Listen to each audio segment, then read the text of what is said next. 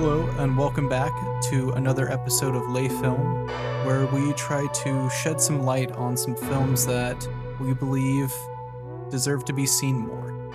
And we hope to generate a discussion around these films in the hope that they may interest you to check them out in your own time. And my name is Kevin. I'm one of the co-hosts, and today I am joined by my fellow co-hosts, Patrick. Tyler. Richie. And today we will be discussing the 1995 drama August in the Water, directed by Gakuryu Ishii. And right off the bat, I just want to give a little bit of information as to how I ended up picking this film. I was going through my watch list because if you're new to the podcast, the way that this typically works is for a lot of our film episodes where we discuss them, we tend to switch off, so each person goes every episode that we do. And I was going through my watch list and I came across a movie by the same director called Kyoshin, or otherwise known as Mirrored Mind.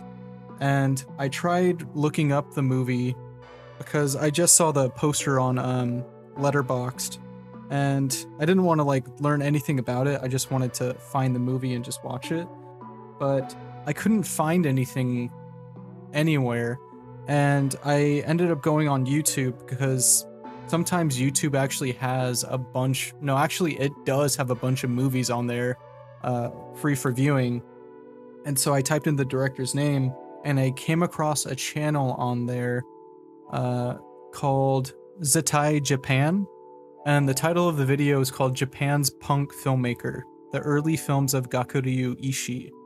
And it talks about Ishii's origins, about how in the 80s he created a bunch of punk films and was also very notable for creating the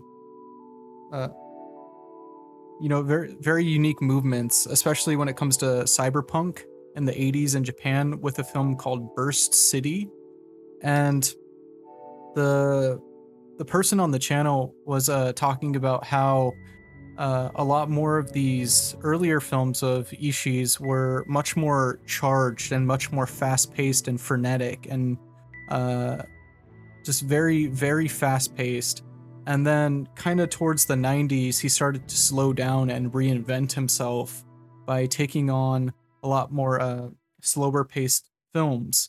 And I came across August in the Water kind of in one of the recommended videos. It was a tiny clip of Izumi, the main character of the movie. She is a diver in the film, and it's this very strange sequence of her going up on top of the high dive, and it's about 2 minutes long, and the way that it's filmed, it makes the mundane seem so uncanny in a way and very surreal, and the soundtrack and everything about it just really captivated me. And after that, I didn't want to look into it anymore, but I found the full video or the full movie on YouTube with English subtitles. The only downside is that it's not that great a quality, but for anyone who's interested in it, as of right now, it's currently on YouTube for free, given to us by a very generous uploader. However, if you look it up on Google, you may come across the Internet Archive website that has the movie for download, which is for free as well, and it's slightly higher quality. And that's the file that I watched for this movie. And outside of that, what were some of your initial impressions of this movie?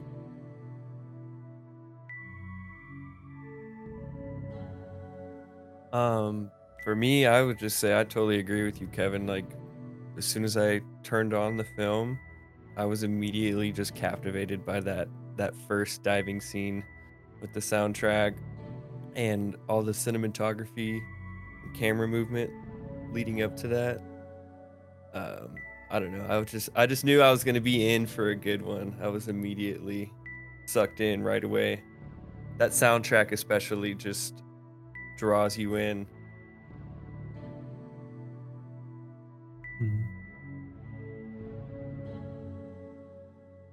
I really like the intro narration, along with the spectrum effect happening. I love that stuff.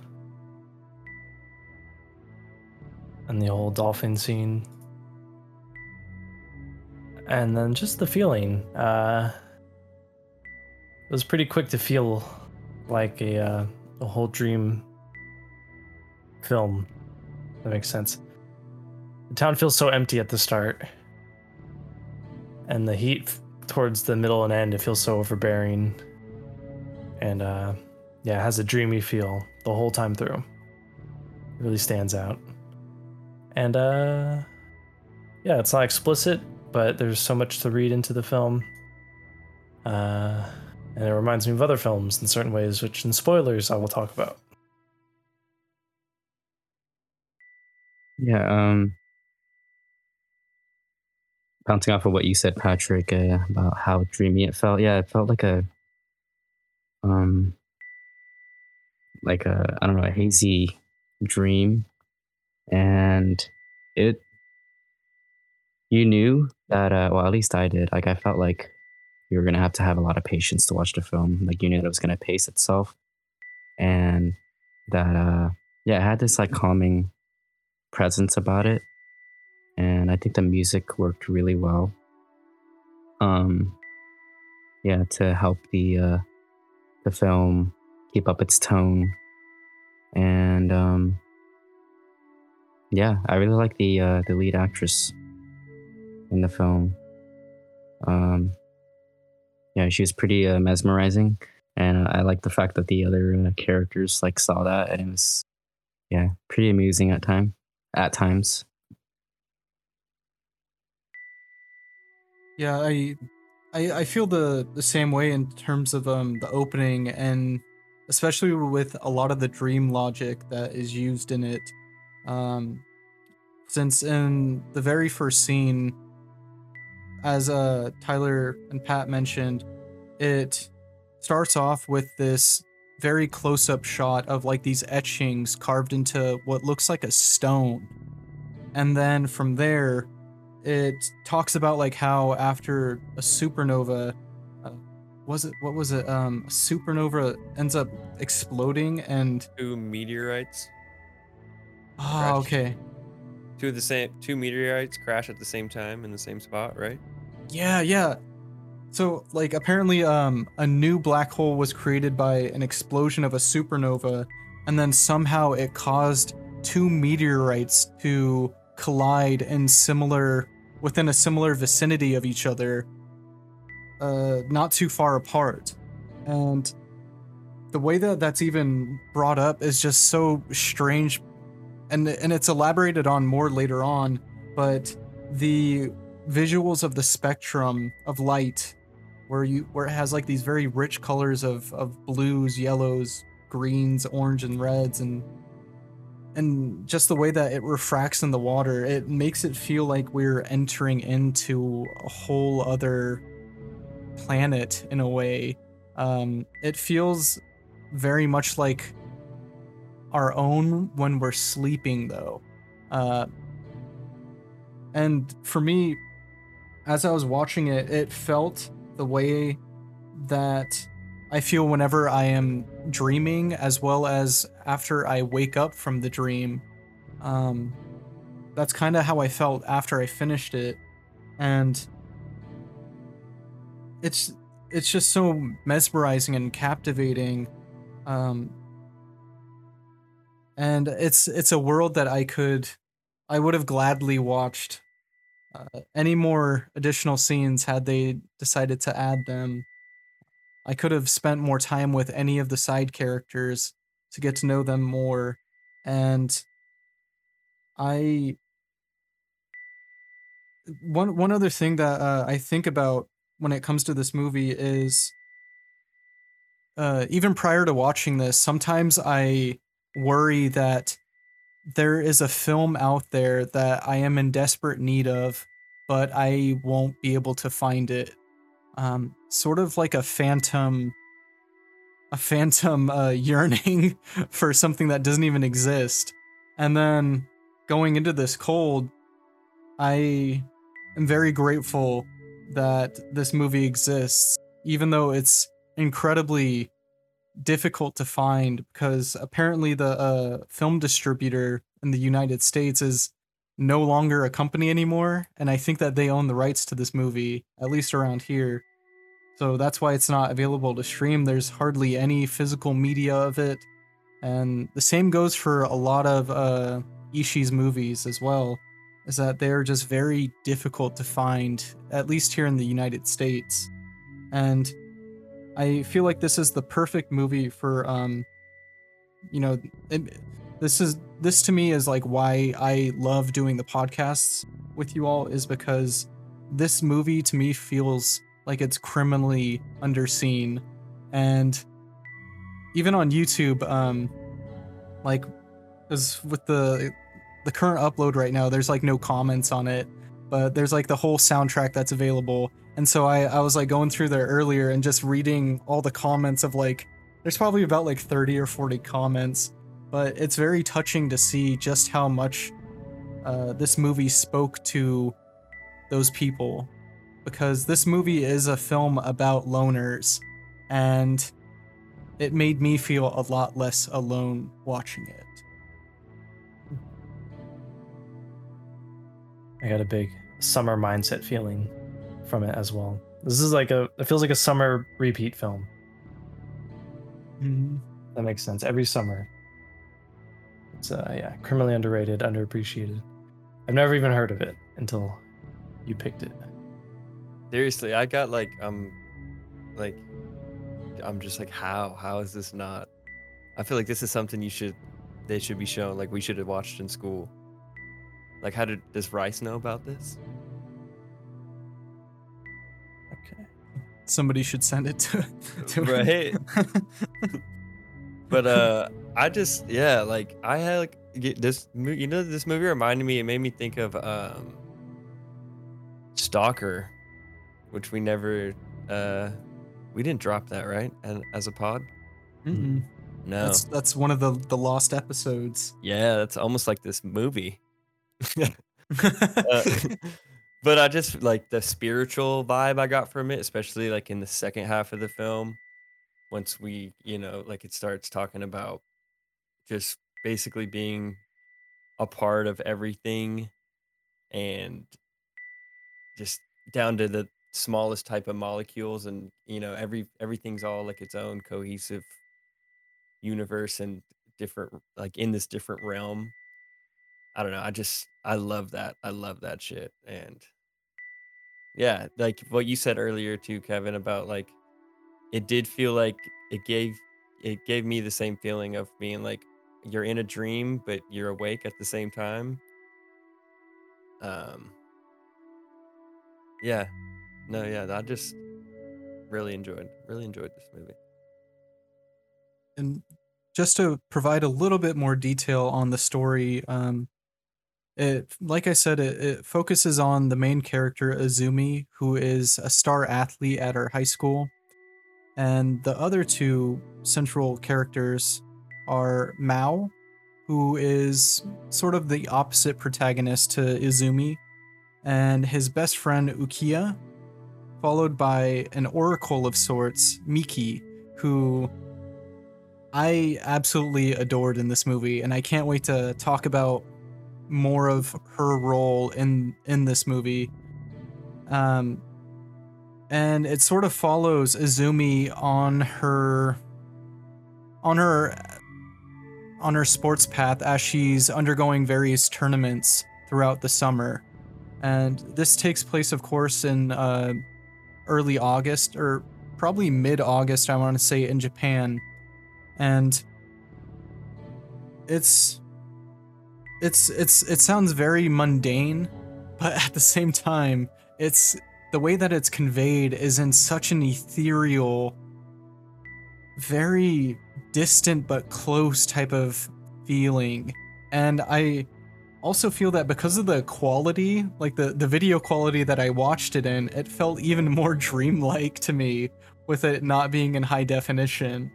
Because I feel like that's how dreams tend to show themselves to me. It's like I can see the impressions, but I can't, I could see like the broader details as well, but not the more minute ones.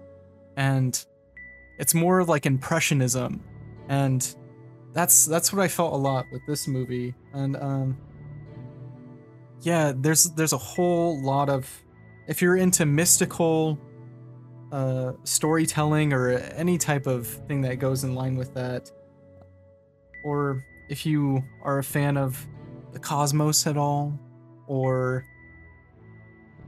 just anything. It's very hard to find the right words for this movie because it's something that you have to see to believe. And yeah, those are pretty much all of my thoughts on impressions of it. So if you want to check it out, do so on YouTube. It's up there for the time being for free, or on the Internet Archive. I would love to hear anyone's thoughts if you end up writing into us. But with that said, do we want to give our scores of the film? Yep. All right. I'm gonna go first. 4.5. Really, really endearing movie. I like that. You guys all mentioned the spiritual nature of it. Love the imagery. I love the it's grounded in some ways and it's not, but it's still like a perfect mishmash. They capture that dream feel. Like again, the light spectrum at the very start, it's very like fully a rainbow waving across the screen, and then the camera pulls out and it reveals like, oh, it's a refraction of light in a dolphin tank. And it just feels like all the cinematography of this film is like it's the classic taking the camera and showing not the mundane, because this is like 90s Japan. It's kind of early future is what it feels like to me when I watch films from this era, because there's like not a lot of modern movies made, unless like the writer's gifted enough to include like what's a film where like characters are on their phones 90% of the time, there's low social interaction. Like a lot of films are still set like an era before it feels like certain things have gripped us culturally, and this feels like it feels like where the diving competition is. It feels like a optimistic future tech architecture and society. Although there's something like the plot is aware of, there's something deeply wrong that's affecting the environment, the climate, as well as people internally, literally turning parts of them into stone. So there's some kind of evilness or rottenness under it. But like the diving competition is like, oh, this looks like it feels less dystopian than a modern building that was built for that, if that makes sense, or it's my own projecting irrationality perception. But yeah, I just love that in this film. The camera really takes these somewhat typical environments. Like it feels like it's like, here's like a fish, not fish lake, but like outside of the hospital at a certain scene. Like the camera pans up and shows the horizon at night, and it feels like, oh, it feels like a future hospital. It feels like a Star Trek background versus a Blade Runner background in like optimistic future. And yeah, like there's a great hotel scene. And yeah, I'll quit rambling about that, but great movie. The camera does a lot of appealing visuals and just a city setting. And I love the slow meditative takes, the feeling, and the dream environment. Right, I will go. I'm not gonna joke around right now. I'm giving this a 5 out of 5. This has been the movie I've been craving. It, like Pat said, it has a strangely optimistic tone to it. In spite of the fact of It's dealing with a very turbulent set of problems that are affecting the world at large, even outside of this movie, in terms of sort of things not feeling too right in the world. I'm sure that anybody can relate to that, and it sounds very general. However, this movie tackles the subject in a very helpful way, in that it shows how one might be able to overcome more of these existential problems that we're facing in our day and age. And I feel like there's bits of environmentalism in this movie. There's spirituality, of course. There is a lot of content in relation to interpersonal relationships and sort of how anxieties can stem from the division that we experience in our waking lives, even just being in our bodies as vessels that are pretty much on their own in the universe. We don't get to share consciousness with another person other than ourselves. But this film goes on to show that we are much more linked than we can actually remember. It goes into very metaphysical concepts such as anamnesis, which is the concept of humanity having a set of preordained knowledge that we have to spend our lives unraveling in order to progress. It talks about the anima mundi, which is sort of the world spirit. And it also goes into metempsychosis, which is more commonly known as reincarnation. And I feel like it's given me a lot of unique perspective on a lot of the on a lot of my own questions and problems that I'm trying to navigate in my own life. And it feels like the teacher I've been needing right now, where they don't necessarily give me the answers, but they help lead me to them. And even after watching it last night, I wanted to watch it earlier today, just because I feel like this movie will forever be timeless to me. And I'm very grateful that it exists. Thank you, Kevin, for fiving it, because now I'm cleared for takeoff on a 5 as well. I will 5 the fuck out of this film. Same thing. Like, I don't know. I grew up like watching all these like Hollywood type movies, just that typical same plot line every single time, to where like I feel like now finally, especially with the pod, we're 50 episodes in, I can finally like really not I don't know, get distracted as easily like with films like this, because it's obviously, that's totally against that grain. And I'm just so glad that I've seen it now, because it's literally like a meditative experience watching this movie. Certain scenes with like the slow motion, just that soundtrack with just like those little synthy waves in the background. Like it I don't know if I'm wrong, I might be wrong, but like it kind of gave me, Kevin, I don't know if you saw it, like the soundtrack sounded to me like, because I was watching it on my headphones. I started to watch it on my big screen TV on YouTube, like with like terrible quality. And then within like the first 2 minutes, I was like, oh yeah, this cinematography is amazing. And then I went to my computer and downloaded the movie and watched it on my computer so I could get a little bit better quality. But the music, like I felt like it reminded me of like Dune, the new Dune that just came out. And I'm like, this came out in 95. So I'm listening to it in my HyperX headphones, like loud. So sure, it probably sounded pretty wild, but I'm like, holy shit, this soundtrack feels like it's like ahead of its time. Like I feel like a lot of movies nowadays kind of replicate that or have that same type of sound, and they were doing it almost 30 years ago. But yeah, I just love the deliberate slow pace, the camera movement, all the slides, the pans. Like you're just discovering something new in every frame. The little hamster running in the background when you go into Mal's apartment, like there's always like something, like a little tiny thing in each frame.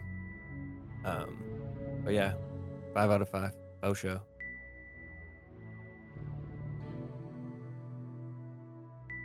Um, for me, I really liked the how atmospheric the movie was. Like the heat, how like the heat wave was like, dropping people like flies, and how their community was slowly collapsing, and um and yeah, Izumi was pretty much like at the center of it all. And I like how she represents like both the elements. Like in the film, they had like a astrological, like a astrology reading to it, which I really really enjoyed. Yeah, like I don't know, I was kind of really into that at first. I was like, oh wow, that's interesting, because they're mentioning how Izumi is like a Leo, and you know, yeah, like Leo's ruling planet is the sun. That's why it's really hot. And yeah, and like what's the word? Cancer's ruling planet is the moon. So she represents like, the water, because, Cancer is like it's a water sign. But anyway, that's like a little tidbit for astrology. But I mean, I thought those aspects of the film were pretty interesting. I really like that part. Yeah, I liked how atmospheric it was. I think maybe the film was a bit too slow paced for me. And don't get me wrong, like I'm really into films taking their time. But I don't know. Something about this film didn't make me feel as invested. And yeah, I do appreciate like some of the scenes where like she was performing and doing her nosedives and such. But I don't know. I feel like I kind of got lost along the way, and yeah, I don't know. I feel like I'm probably the one who didn't like the film as much as you guys. But I'm all for possibly taking another rewatch or reading of it in the future. But yeah, I did enjoy the music, and I thought that the ending was pretty heartening. Yeah, very bittersweet. And yeah, I will give this film a 3 out of 5. With that, we'll head into spoilers.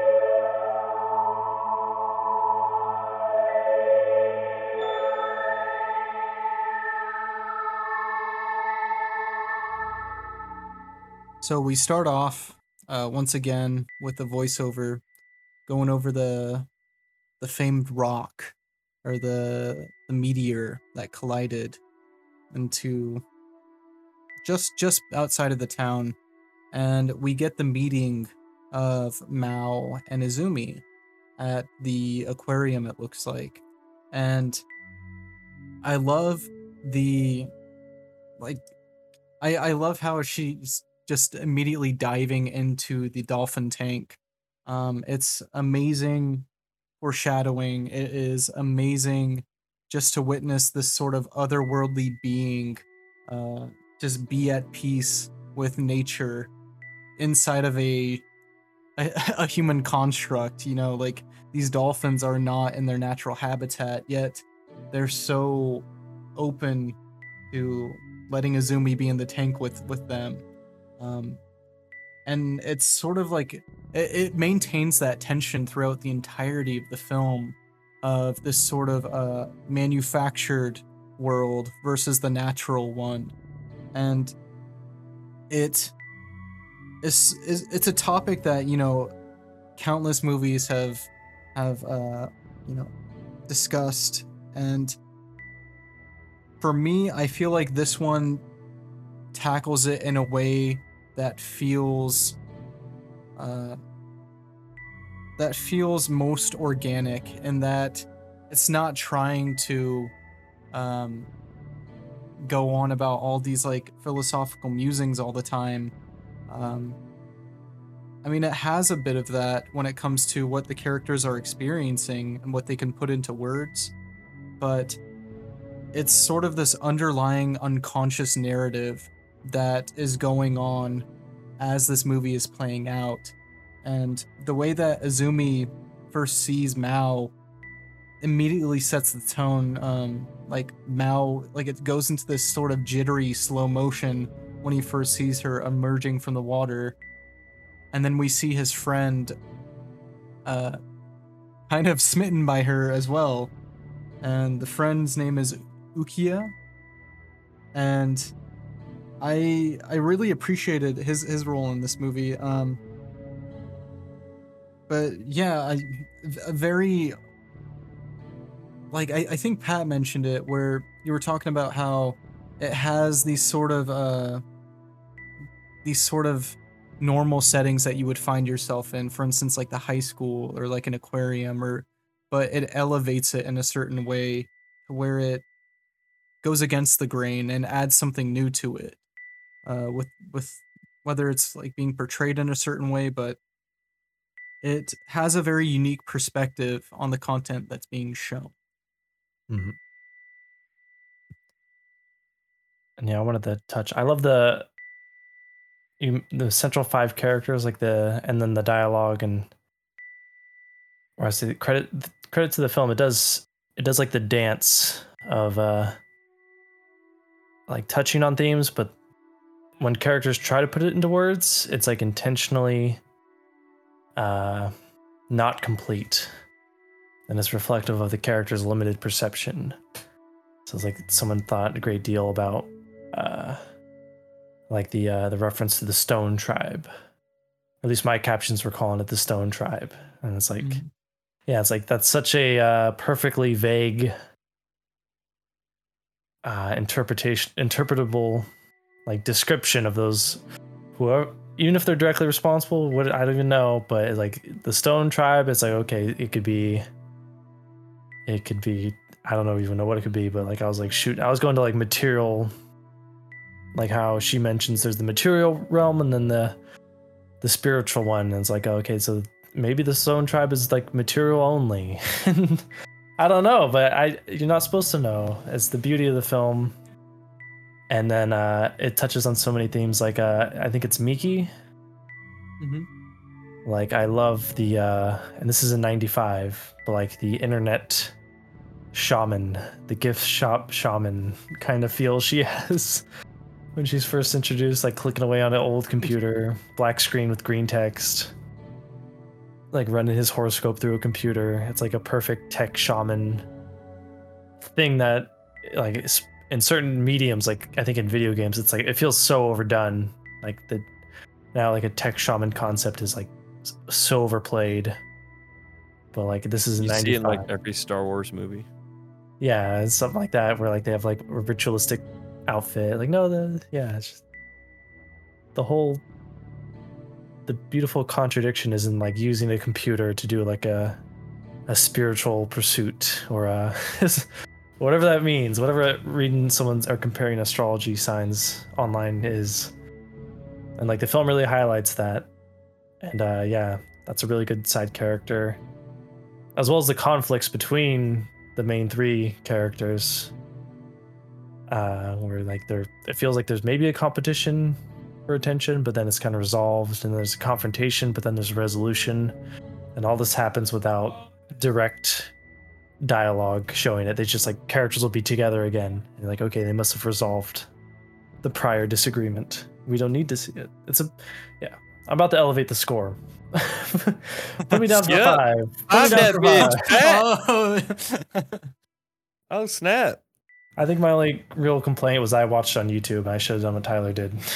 So 5 out of 5. I'll download it tonight. Yeah, I think that's what really drew me in. Is like I immediately was like, oh damn, like this looks really fire. Like I was like, I shouldn't be watching this on YouTube. I'm gonna go to my computer. And it was probably twice as good on my computer for sure. Quality. I blew it. Yeah, once again, if you go online and just do a quick search, if you type in August in the Water download, the first link should appear from archive.org, and a gracious and wonderful person uploaded it to there. And they have the video file in much higher quality along with the sub file. Highly recommend viewing it that way, but man, does it make me wish or hope that this movie will be reacquired by Ishii if he doesn't already have it, and it'll get remastered. It'll get the remaster that it so strongly deserves. But one thing I wanted to touch on was Tyler, you mentioned how you switched from watching this movie on your big screen TV to your computer along with headphones. I did the exact same thing. I was listening to it on some speakers and everything, and I eventually switched over to headphones, and it completely changed the experience for me. It's insane. Yeah. I felt like I was like in the theater. Like I had my like sound blaring. It was so like the music was so wild at some points, like jarring and almost like scary. Like it was like so spiritual. And I'm like, I kept looking behind me because there's nobody in my house right now. Same. Out of town. Dude, I literally I was like, because my headphones are so like noise canceling that I was like, someone could easily like walk up behind me right now. And if that happens, I'm going to like, there's no way I'm gonna be able to protect myself. I'm too locked into this movie right now. I'm on the spiritual journey. See, it's like that goes to show how vulnerable you allowed yourself to be while watching it. It's so disarming in that way, isn't it? It was, yeah. Like I was like, it was like I almost could tell that I like was so vulnerable. I was like, I'm like too into this right now. Like I need to like make sure, like, I don't know. It was weird. I was like, why am I checking out? I was like, why am I keep looking behind myself? No one's gonna be in my house, but still, that's funny. Yeah, switching to the headphones was the best decision I made today.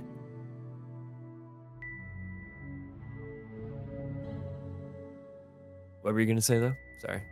Oh no, I was just gonna say I felt the same thing. Like I felt a lot of paranoia at times because I would like zone out completely while watching the movie, and then I'd be like, oh my god, like I don't even know if somebody's behind me right now. Yeah, even though like there's nobody else here. It's like that scene of her when she's in the classroom and he's like, all the kids, like he actually says something like pretty profound too. He's like, humans aren't, we have no benefit, we give no benefit to the earth. We're literally like, we don't provide anything for the earth. We just take all of its resources, and all the kids are like super uninterested.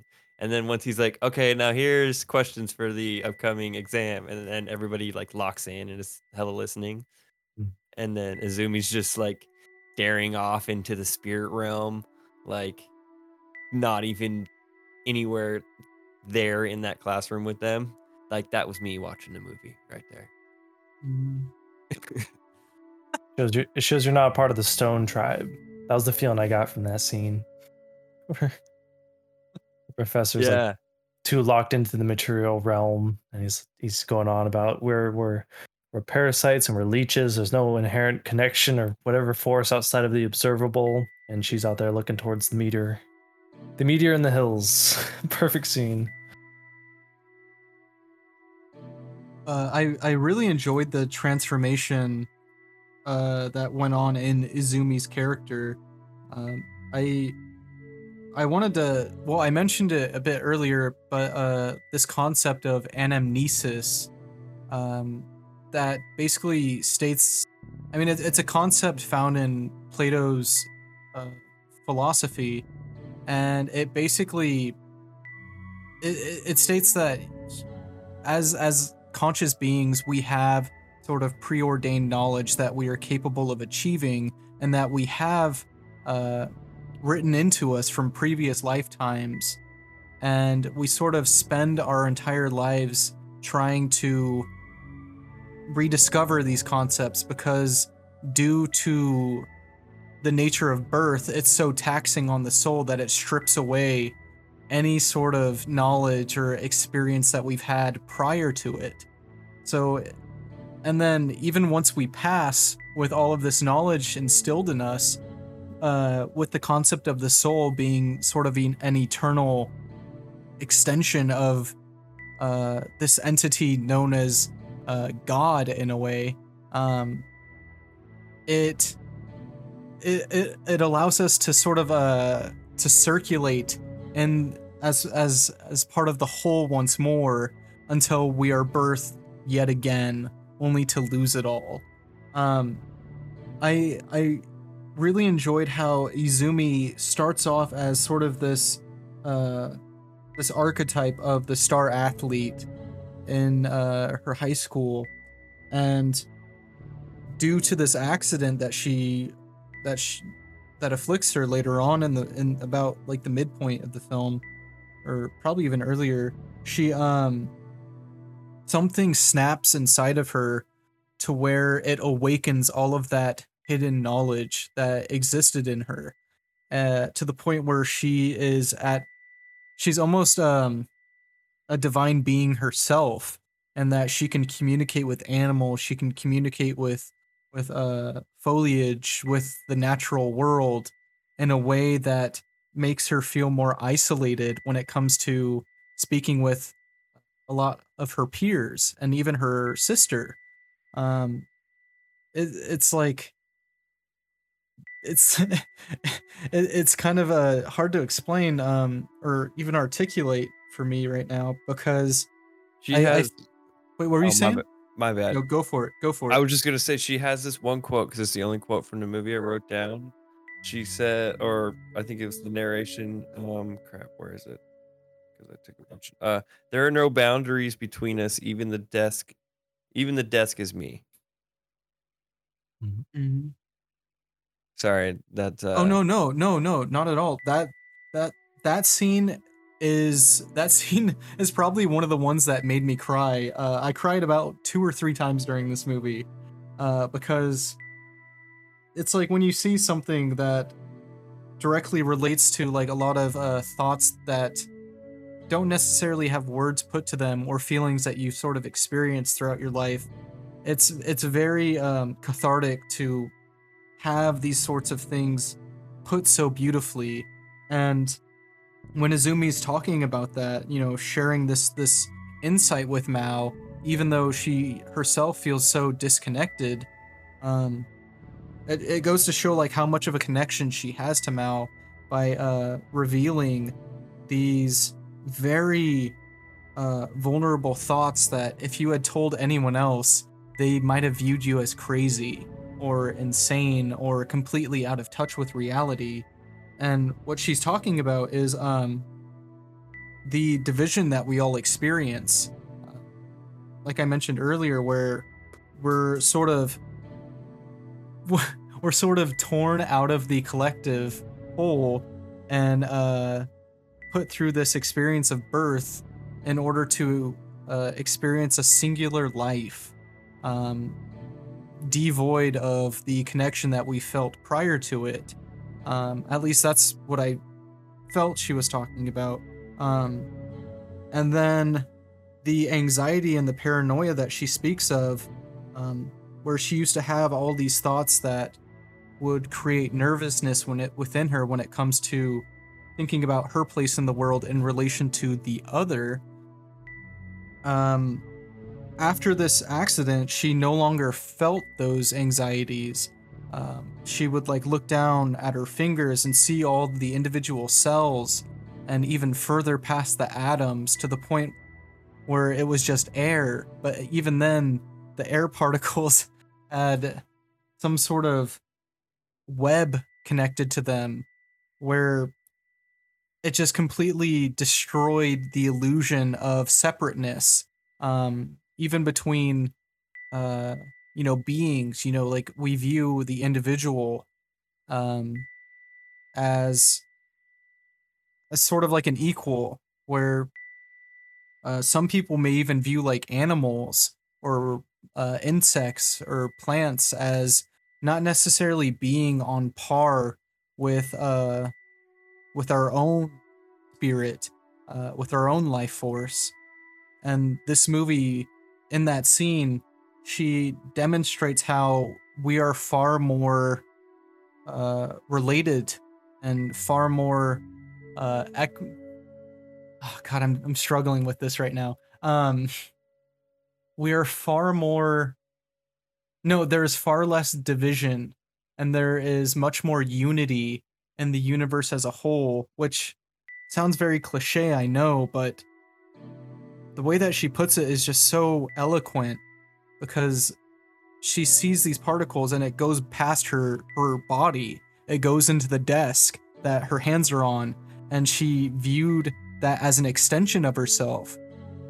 Because what I think this movie is getting at, and at least in one of its messages, is that this whole concept of God, which I can go on a tangent about, like even in the name of God, like it's a category, it's us using made up letters and words and in order to categorize this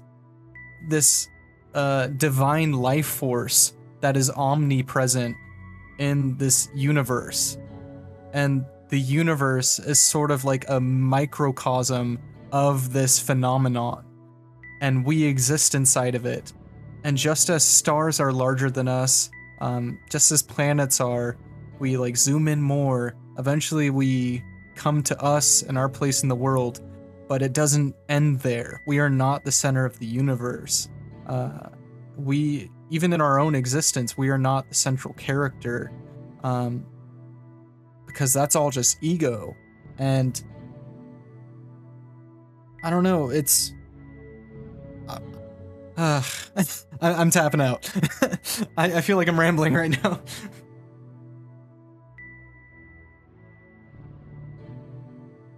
Tag in Pat. The dolly zooms on that same scene when she's talking about the connectedness of everything. I love that. Slow. I think there's like 3 of them maybe. Just perfectly slow when she's talking about the. I think I had it open. She's talking about one who can see the connectedness of all things. It's just a great little use of cinematography and everything to really communicate that she is different from the accident. And yeah, from that, I'm on board for the ride. I almost cried once, but yeah, I did not expect that from this movie. Even when I was halfway through it, I was like, I won't cry at this. And yeah, there's a certain part that really jumped out at me towards the end. I was like, oh, but I stayed strong enough. But yeah, it's a great philosophy movie, or at least a great springboard to just talk about all the stuff and what it could mean. This movie, I don't know if I should say this, but this movie really made me want to. I've been watching these documentaries. This movie really made me want to do a whole bunch of mushrooms and like really dive into that spirit realm. because I saw this documentary on Netflix. So they've been giving people like people basically not on hospice, but like approaching death.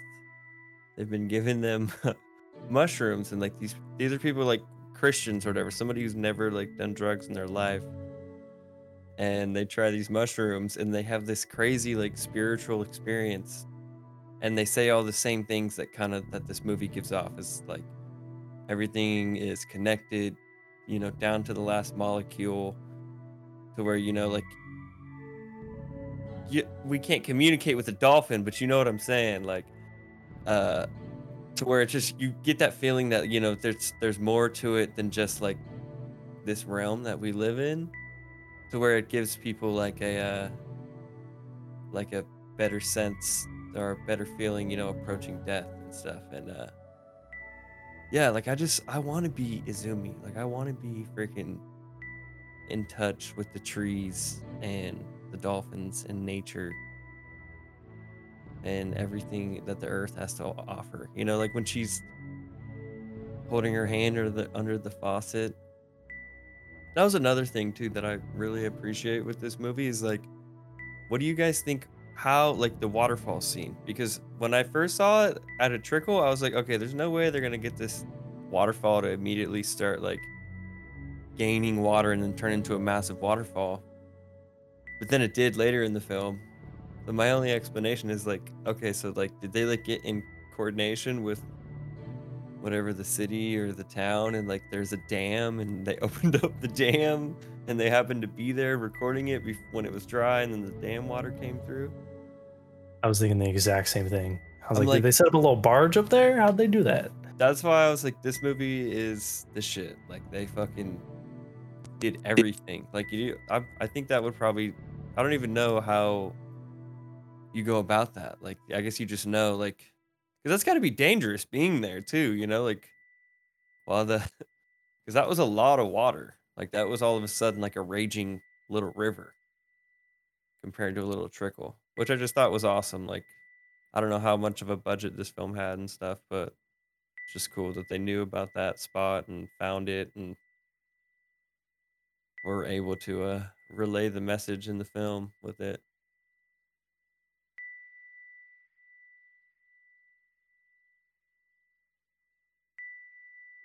But right, that's got to be the only explanation is they opened up a dam.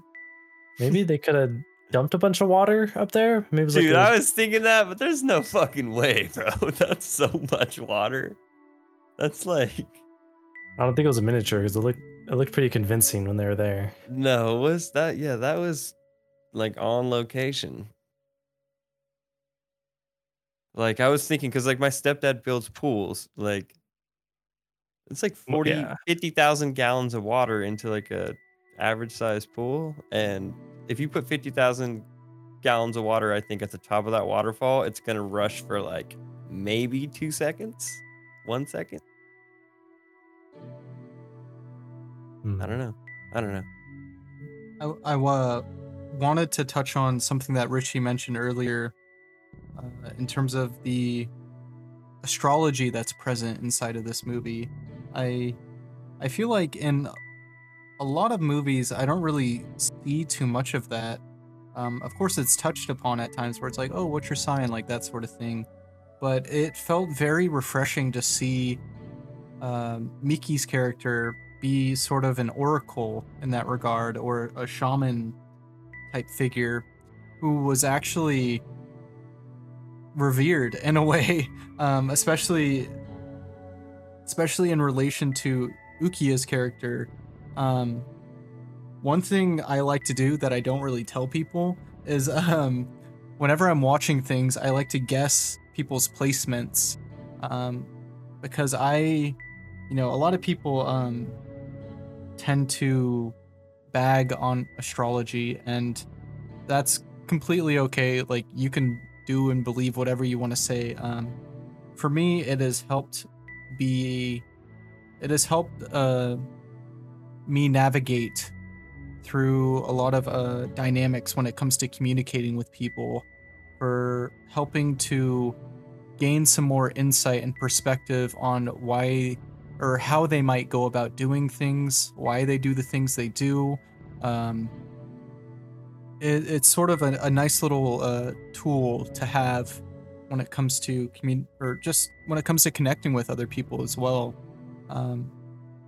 And when Miki's character was talking about how Izumi is a Leo and has a lot of placements that are in relation to planets that favored water elements, it was a nice little juxtaposition between having this very fiery energy and sort of it makes sense in terms of Izumi's character, because even with the high dive, you have somebody walking out on this tiny platform high above in the sky, and all of these eyes looking at them in a very with a lot of admiration, and that's something that's very key in terms of that type of Leo energy.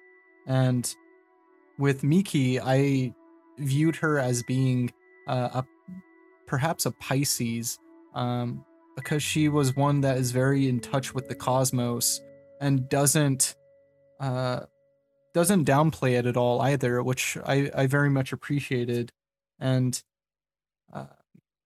with Ukiya's character, I viewed him as almost, I want to say he's got to have some sort of Capricorn placements, because he values a lot of tradition and a lot of ancient knowledge that has been passed down for generations, and probably with some air placements as well, because of how happy-go-lucky he is.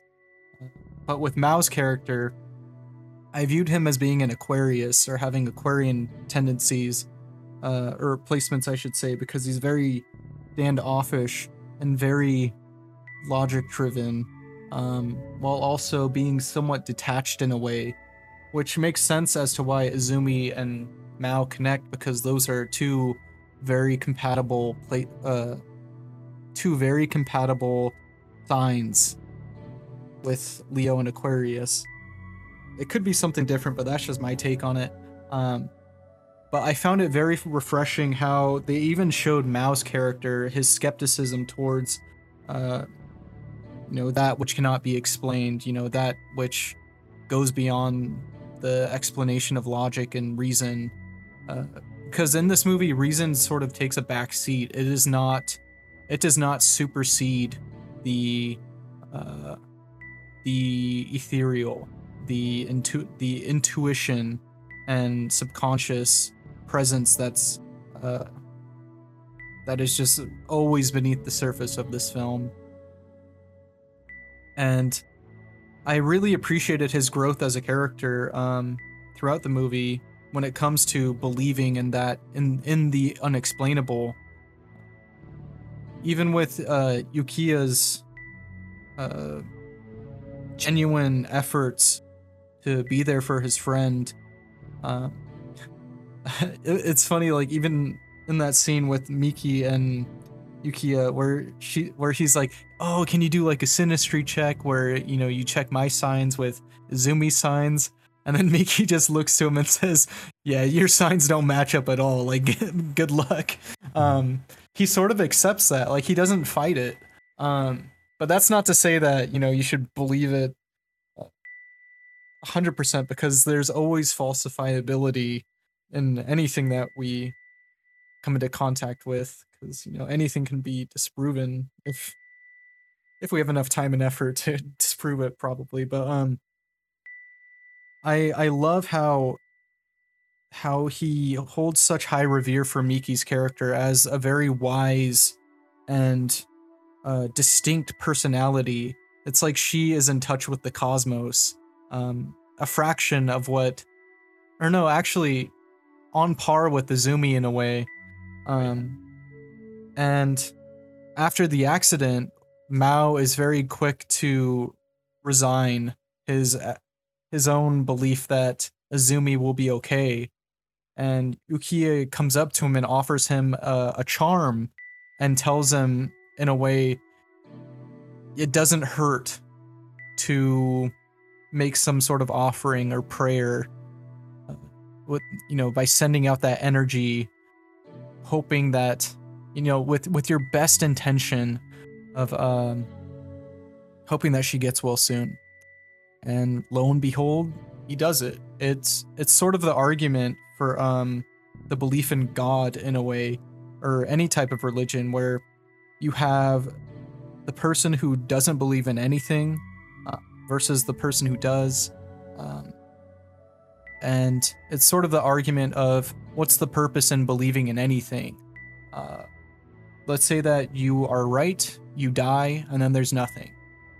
And then there's the counterpoint to that where it says, why not believe? If you end up believing and then you die and then you were wrong, that's okay. It's nothing. But in the off chance that you did believe in it and it did happen to exist, it's kind of the reward in and of itself. It's sort of like why people choose to be optimistic. It has sort of like a why not attitude to it. And I'm not sitting here saying that I'm a religious person, because I'm not a religious person. I view philosophy as being the saving grace that has helped propel me and navigate, be sort of a compass for myself as I navigate through life. And of course, I relate that back to my own relationship with spirituality as a whole.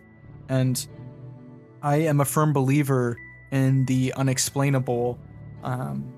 Even in this concept that I mentioned earlier, that is named, God, in very conventional religions like Christianity and a whole lot of other movements that go by different names. But it's sort of it reminds me of this very problematic issue that is going on in today's society. There's a lot more paranoia and anxiety, and there's a lot less meaning that we are imbuing in our lives. It's a very neurotic period in history. With if we take a look at like Nietzsche, who talks about the death of God and the ascent or the descent into nihilism. What he was talking about with nihilism is that in order to overcome that, we have to embrace life in order to self-actualize, in order to achieve our potential, in order to embrace the suffering that is living a singular life and not getting everything we want, not having it be ideal. And with this more scientific and technological history that we're living in, there's a lot more people who are not as religious anymore, and it's taking a massive toll on the collective psyche, because it's causing us to have a fragmented perspective on life as a whole. That's why we see so many things in relation to multiverses now. We see a bunch of regret, we see a bunch of disassociation, we see a bunch of all sorts of coping mechanisms that a lot of people had or do have when they believe in such things as religion and spirituality and other forms of connection to the universe as a whole, especially when it comes to understanding our place in it. And with that, there is a lot more isolation that we experience. There's a lot more loneliness, because with the dawn of the internet, we are more connected now than we've ever been. However, we're also more isolated than we've ever been. And it's very troublesome. And I think that that's what this movie tries to tackle. Well, it raises a lot of talking points around these subjects, because it's sort of a warning against the current way of the world, and that it's going, and it's even more disturbing that this movie was made in 1995, and here we are in 2022, and boy, am I feeling it, Mr. Krabs. I am feeling it in terms of existential pain, despair, especially in regards to how nature has sort of, like Tyler mentioned, with the teacher in that scene where he's talking about how humanity is pretty much a blight upon the earth. And it's become that way because we have become so out of balance and so out of tune and out of synchronization with the natural world. And it's like the world doesn't care because the world will be fine whether we're a part of it or not. It's basically up to us to try and tap into this anamnesis that we have instilled in all of us in order to usher in the new era of humanity. Because it's talked about where they bring up a lot of relation between the human mind along with a computer. And they say that with consciousness, the way that it's going, soon enough we will have no need for a body. And that's sort of where the whole concept of the stone people come in, is that it's a material life force. And with the stone people coming back, they're pretty much taking away their spirits out of these living beings because they sort of failed the test. They are now going back to the collective anima mundi in a way, the collective soul of the world. And to me, I feel like we are well on that way, and it scares me very, very much. Because it scares me because we have yet to see the potential of ourselves. We've sort of with the development of technology, it feels like we are increasing at a far faster rate than our brains are capable of understanding and coming to grips with. It sort of feels like whiplash right now. Like we're in the whiplash phase, and it's a very turbulent time, and the reaction that we take to it is going to be the thing that that sort of makes or breaks the next phase in human history. And I am hopeful, like don't get me wrong, I'm still very hopeful that truth and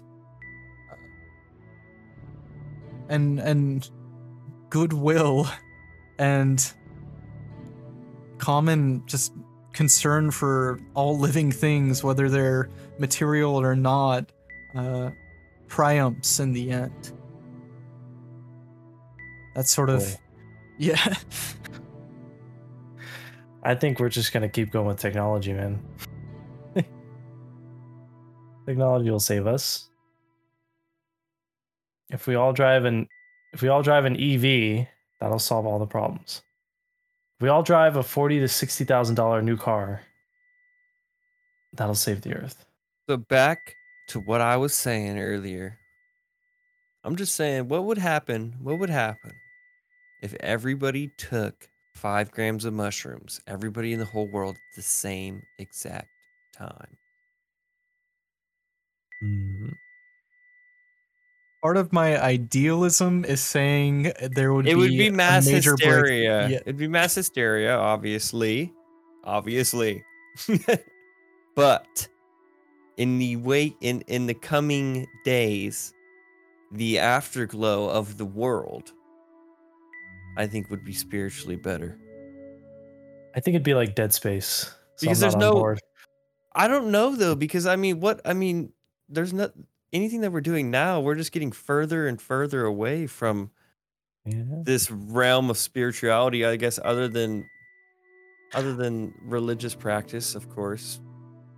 I think we'd create a psychic swell so large that like a parasitic organic planet on another part of the solar system would probably find us faster than they would normally. So that's why I'm a little hesitant.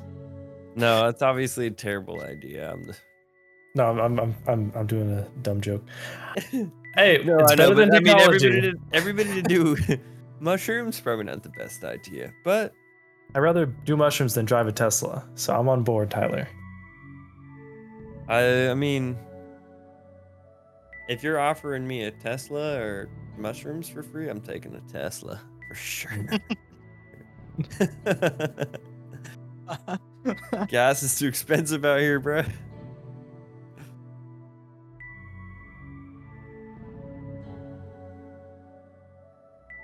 You bring up an interesting point though, Tyler. I'm not trying to sound like the freaking like hippie fucking druggy guy. I'm just saying like I really think like honestly after every time like I'm not over here abusing goddamn mushrooms, okay? But I feel like I've now realized the benefits of them to where I do like a little microdose and then I get like a little pep in my step for the next few days. Like just as like a I don't know. Like it feels like there's something different. Because when you do mushrooms, you do get more in touch with like the trees, the fucking sky, lighting, everything, sound, all of that, where it does get you a little more in tune with everything to where I don't know, maybe it could be beneficial. You're selling me. I need to be deprogrammed a little bit. Pat, you should watch this documentary I watched. I'll send it to you. It's pretty interesting. What's the name of the documentary? Let me look it up real quick. Oh, sure. So even my mom has been sober for 10 years, or not considering, but like just the way she spoke about doing mushrooms as like a so like these people do it, like these old people will take or elderly people will take whatever dosage of mushrooms. They didn't never say what it was, but I'm assuming it's a pretty high dosage because they basically like take it in a controlled room with somebody watching them as like a guide. And then, yeah, they just, you're there for the journey. And so my mom was even thinking about, she's like, yeah, I can see it. I can see it being cool. She's like, I don't know though. She's like, I think I might just want to be like a guide or something. Like I could be a guide for people. And I was like, damn, that's crazy. Cause my mom's sober. She hasn't, she's very anti anything mind altering. Where I just thought it was surprising. I'm like, damn, see, like, I'm like, wow, even my mom could fucking, consider the benefits to something like this. I wanted to go back real quick to the Miki part, or the Miki and Yukaya character differences. Towards the end is a great part where it starts to rain, and a good little detail is Miki immediately like says Izumi to herself because she knows. Somehow she knows she's connected enough. And then Yukaya is like running around like an idiot. Really hurting the scene, but that's I just wanted to touch on that part of like, oh man, that hit hard when Miki says it, and then immediately he's doing a dumb thing. It's like, god damn it, man. But you still like him. I still like him. Yeah, the whole chronology of the film when it comes to how water plays such a unique role in this specific city, in this world. It starts off with it even with Mao and Izumi first meeting after at the dolphin place. She goes and practices at her high dive, and then we immediately cut to another scene where it's just a torrential downpour, and we see Mao giving Izumi a ride on his motorcycle. From there on, water tends to play more and more of a scarce role, at least as a character that is constantly present. Because the next instance that we get is the festival that goes on, and I want to say that festival, I looked into it a little bit, It's called the Fukagawa Hachiman Matsuri, and it's apparently the at least one of the biggest festivals in Japan every summer, because it is dedicated to providing relief to the heat and the humidity that a lot of people face there, and uh it sort of got its origins, I want to say, in like the 1600s, I want to say, which to me is like absolutely baffling that a custom like that has endured for hundreds of years. Oh, okay, so it looks like it was celebrated at the start of 1641, in tandem with honoring the god Hachiman, which is considered the guardian of Japan. It's the divine guardian of Japan and its people. And it was really, I thought it was wonderful being able to see such a beloved festival and custom shown on screen like this, and even how it sort of takes a darker turn towards the end with that series of flashes that Izumi experiences above the high rise with Mao. We sort of get the feeling that although this blessing has taken place, the divine being is up with the way things currently are, and that it hasn't been satiated. We see the water on the ground slowly evaporate over a time lapse, along with seeing the heat, and then we just see more and more people collapsing to the stone disease. And even with the name Izumi, it meaning spring or fountain, and Mao's character meaning perfect, I think it means like perfect fish or divine fish, even though he's terrible at swimming. It's a nice little dichotomy between the two and their roles as being sort of oh gosh, what's the word I'm looking for? As sort of being these vessels for the element of water and air, and the two things that get created between that, which is thunder and lightning and rain and all of these different things. It's so heavy on the air and water elements in this movie. I didn't really find too much. Actually, no, there is a lot of the other two elements, but and even with the meteors that Izumi's sister, I want to say it's her husband that takes some samples of the meteor from the crash site. It looks like there's a shamanic ceremony imprinted into the meteor itself, which I don't know. It all like just appears to be like a water ceremony in a way, and I don't know. I just love the role that it plays, especially before the accident, where Izumi doesn't necessarily feel herself anymore, because when she goes to the high dive, especially in the earlier scenes, she is so one with the element that she sees herself as being a water drop being added to the pool. Whereas on the tournament that Miki sort of has some prescience about an accident occurring on a specific day, and how it all lines up to where it's her position in the tournament taking place, she gets freaked out about the water. She doesn't feel that she can perform her best because the water feels much more harder, almost concrete in a way.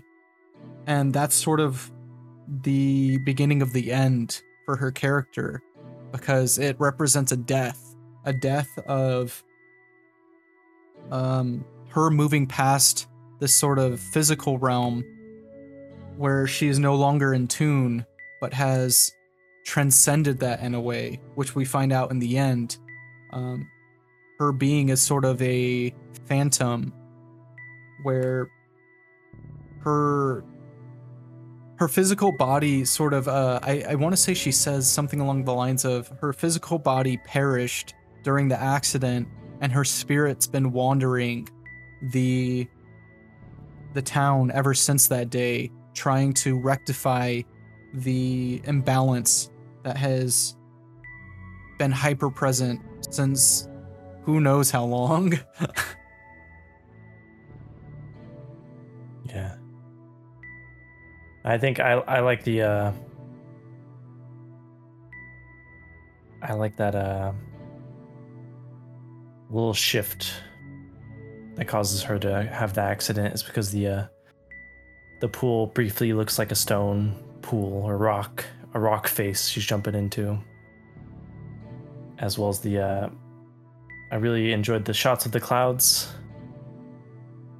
And yeah, there's such an emphasis on water, as well as like in the names Izumi and Mao. And then yeah, the water against stone, you know, water erodes stone, creates rivers and seas.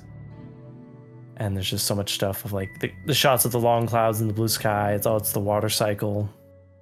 When the professors or the teacher instructor, when he's doing his bit about how humans only take and never are not in tune with nature, all that stuff. I think on the waterboard behind him is the water cycle, and all its details. Or like it's just great little details of like, oh, that's why the clouds. To me, I remember it communicating like, oh yeah, clouds are part of the water cycle. That's why we keep seeing them, but they're not releasing their water yet. It seems like they're retaining it and going elsewhere, leaving the place dry. And then, yeah, the great shots of the water quickly evaporating as people collapse. It really communicates that, like, the liquid inside them is leaving. The spiritual aspect of them is being claimed by the stone tribe. However, what that means, but yeah, their organs are calcifying they're losing the liquidity is what I took it as. Like, yeah. And then the grim moment when Izumi's final call to action, even though she believes she's been dead since the accident, is when her sister collapses. And she hears of that, and it's like, okay. I even think they reference that her uterus has become calcified. I could be wrong, though. But then, yeah, Izumi's like, okay, it's time for me to return balance. I gotta be ready. And then, we're in the spoilers, obviously, but towards the end, when there's some time skips happening, Izumi's sister shows up with a son, I believe, and her husband has returned because of the meteorological phenomenon and all that stuff. It's a weird way that Izumi somehow brought the town, everyone together, and even Mao, like it put him on the path where he's a bad swimmer, but towards the end of the film, we see that he seems to be ready to reach Izumi's level. And yeah, it's just very emotional, especially when he embraces the rock towards the end. That almost got a tear out of me.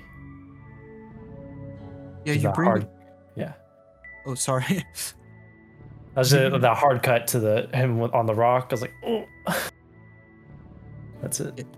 You bring up a really good point with Mao's character and how she was kind of the igniting factor of him overcoming this deep-seated fear that he has of the water.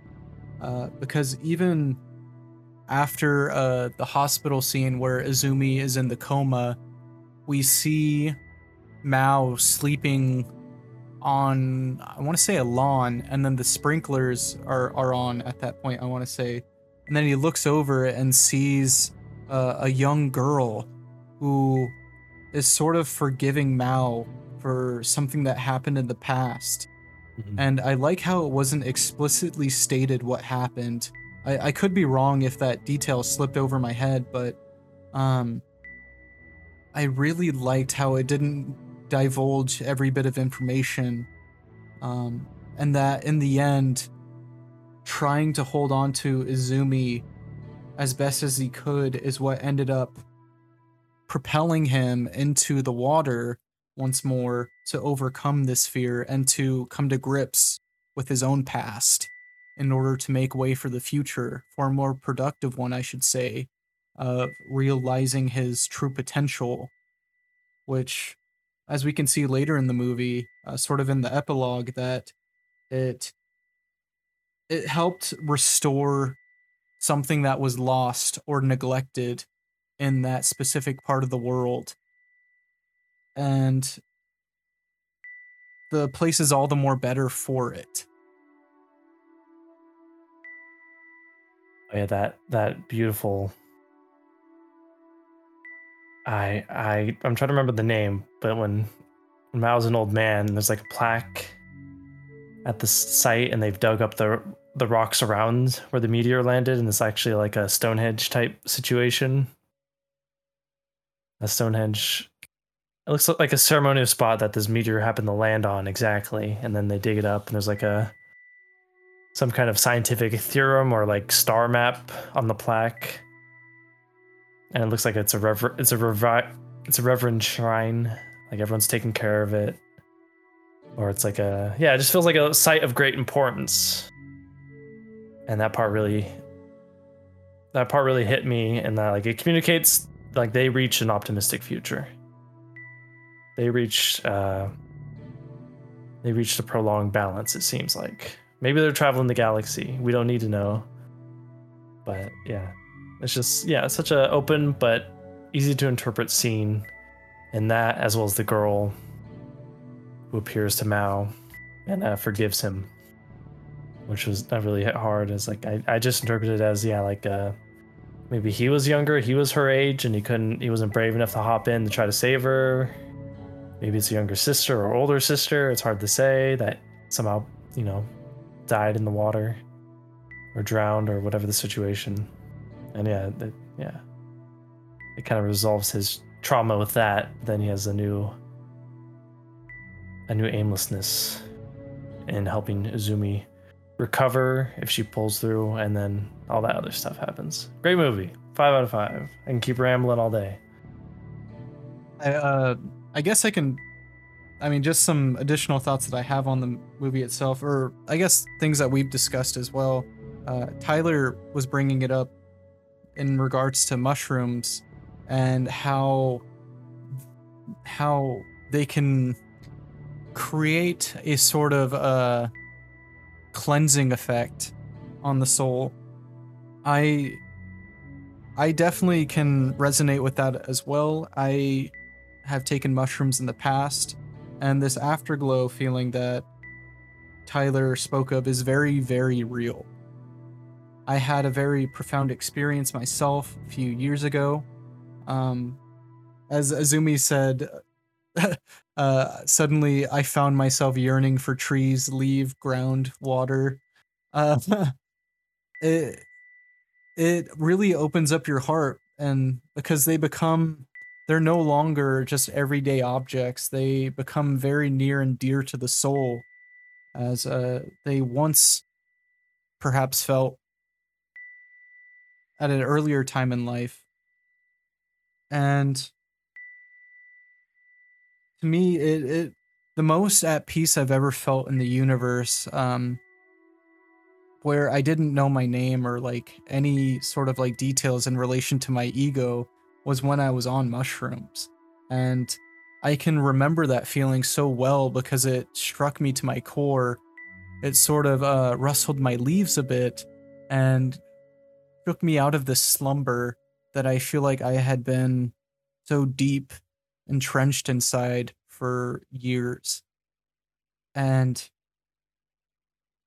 it just felt so vindicating as well as liberating to sort of have these old cogs inside of my head up and running again, to where I can clear away tired paths that no longer suited me, that once were paved at a younger age for survivability, but now I'm not that person anymore, and I don't have to follow those same pathways anymore. I can choose to create new ground for myself And I can understand the inherent power that is present in all living things. I went on to Ishii's website. He has a website that it looks like it's from like 2005. Like it hasn't been like updated in a while. But there's a section on it called Original Contents, and it's for people to send him questions. And he goes and answers all these things. And one person was writing in from, I want to say, Italy, on a dissertation on one of Ishii's movies. And they were asking Ishii about the role that nature was playing in this film. It was talking about the relationship of flowers versus humans. And because in the film it showed flowers as being like these very enduring objects of being like so life affirming against the backdrop of death, because death is just another cycle. It paves the way for rebirth in a way. And he was talking about how people tend to view like flowers and plants as like this as like these teachers of being ultimately more powerful than we believe them to be, because although they just sit where they are all day every day, it's about the consistency, it's about the perseverance of just living. And I found that to be very touching, because it's, although we are very different from, you know, plants, from insects, from animals, in terms of our consciousness, from what we understand in this current time, it could be different down the road. I'd like to believe that it's different. I actually do believe it's different. It just makes me very content to know that nature has inherent intellect and insight that we are only just beginning to scratch the surface on in the course of human history, because we've only been around for a very small portion of this planet's lifespan. And I think that by going back to nature, not necessarily hoping to get answers out of it, but as sort of a meeting of this ancestral teacher, it can help lead us to the answers that we so desperately seek. Like, I'm a firm believer in solitude, because it's very easy to be influenced by outside forces, and especially if you find yourself in a more densely packed town, city, metropolis, it just becomes all the more dizzying. And I think that what this movie told me is that as we propel ourselves into the future, if we lose sight of meaning, and then it's just a domino effect. It will spell the end of humanity as we know it. And unless we can actually come to grips with our own place in the universe, if we can tap into this knowledge that's been passed down to us just through ancestry alone, and the more unity that we find between our waking world and the unconscious one, I think that there, somewhere along that journey, we will find what it is that we're looking for. Well, my well's running dry. But I did want to say, there are mushrooms in the film too. Yep, the bioluminescent ones. Yeah, it took until you said that. And I was like, oh yeah, you guys like, oh shit, this is literally in the movie. I've been zoning out. Remembering like my favorite parts. I forgot that part where I was like, oh look at that, that's neat. And then I kept like, oh, okay, but who's Azumi with on the rock? Who's the killer? We haven't even touched on the killer. Mm-mm. No, it's a dense movie. Yeah, there's so much. There's so many like unique symbols. Like I want to say, after that whole that conversation that Izumi has with Mao about how she was saying how she isn't scared about boundaries anymore. I want to say that they're walking alongside a massive lotus field, and I could be wrong about that, but that's what it looks like to me. I'm gonna look up what a lotus looks like just to be certain. Pretty Yes, sure, right?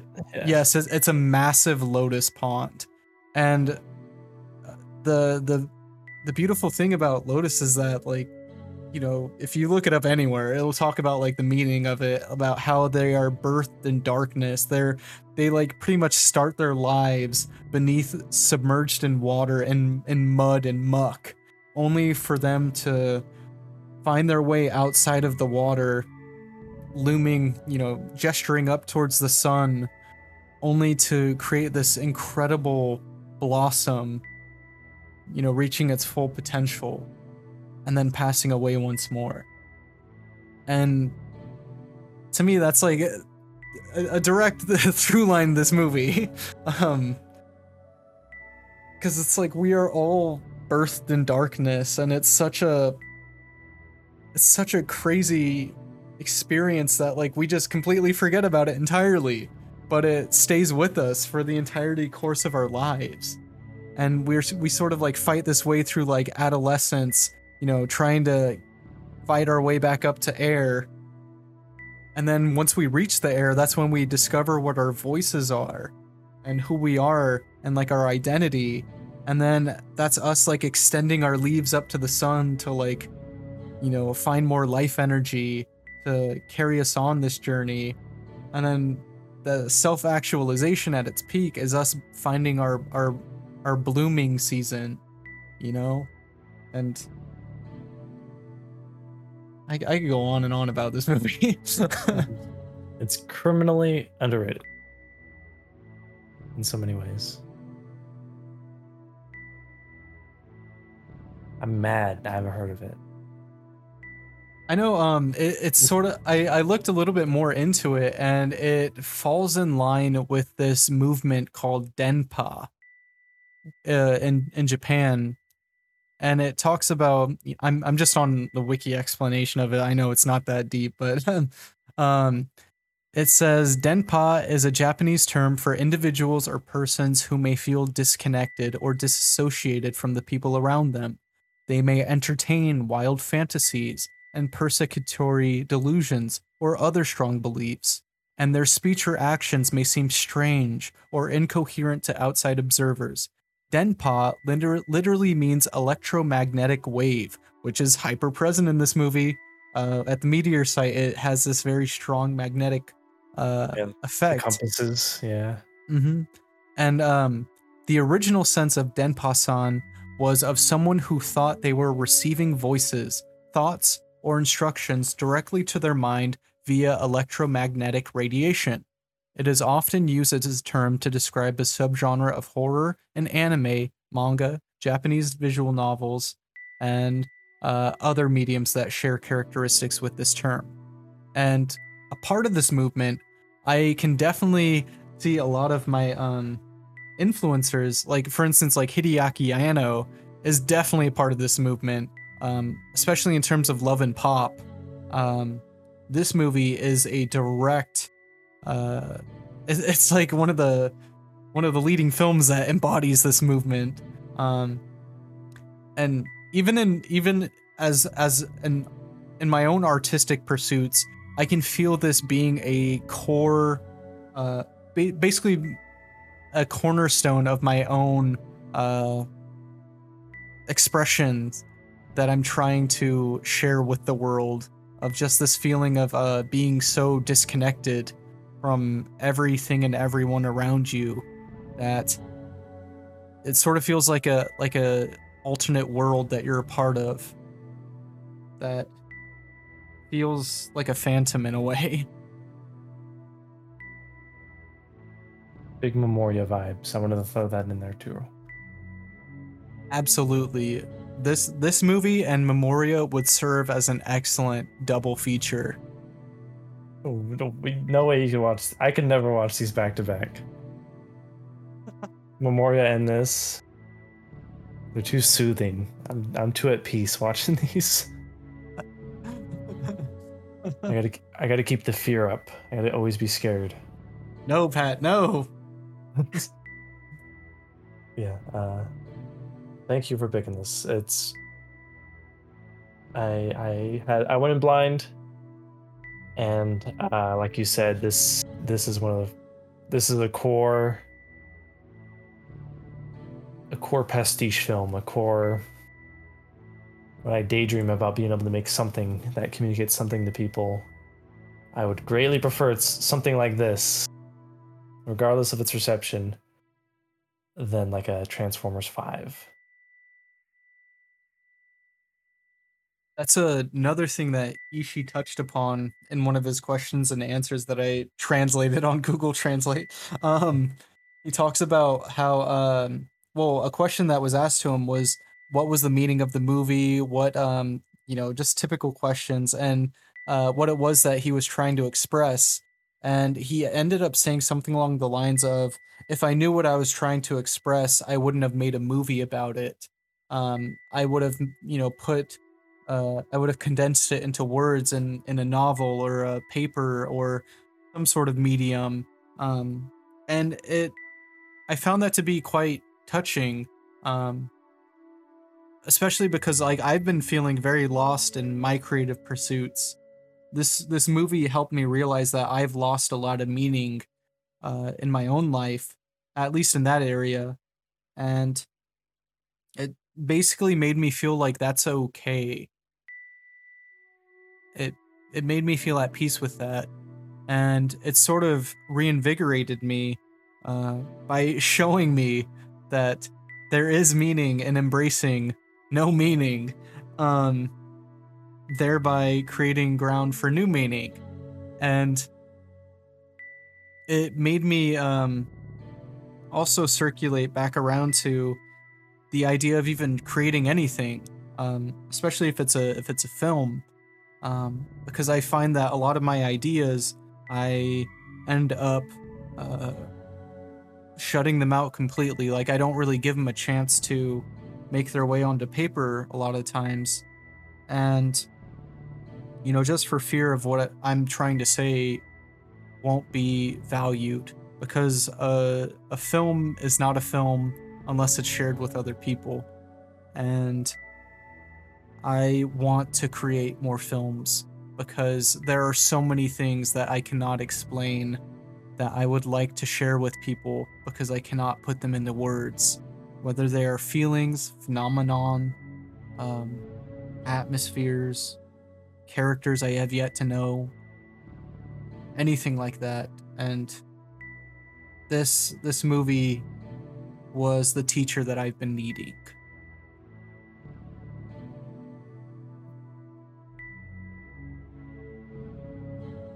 But with that said, do we have any closing thoughts? Nothing except for watch the movie. It's on YouTube. The quality's not the greatest, but watch it there, and then when you like it, download it from the Internet Archive. Great stuff on that website. Yes, I definitely agree. I would love to hear people's thoughts on this movie. If you happen to check it out, you can reach out to us at layfilmpodcast@gmail.com. If you want to follow us on our Instagram, our handle is @layfilmpodcast. Feel free to share anything you want with us. It would be a pleasure to interact with some of our listeners. But until the next episode, wish you all the best and hope you enjoyed this discussion.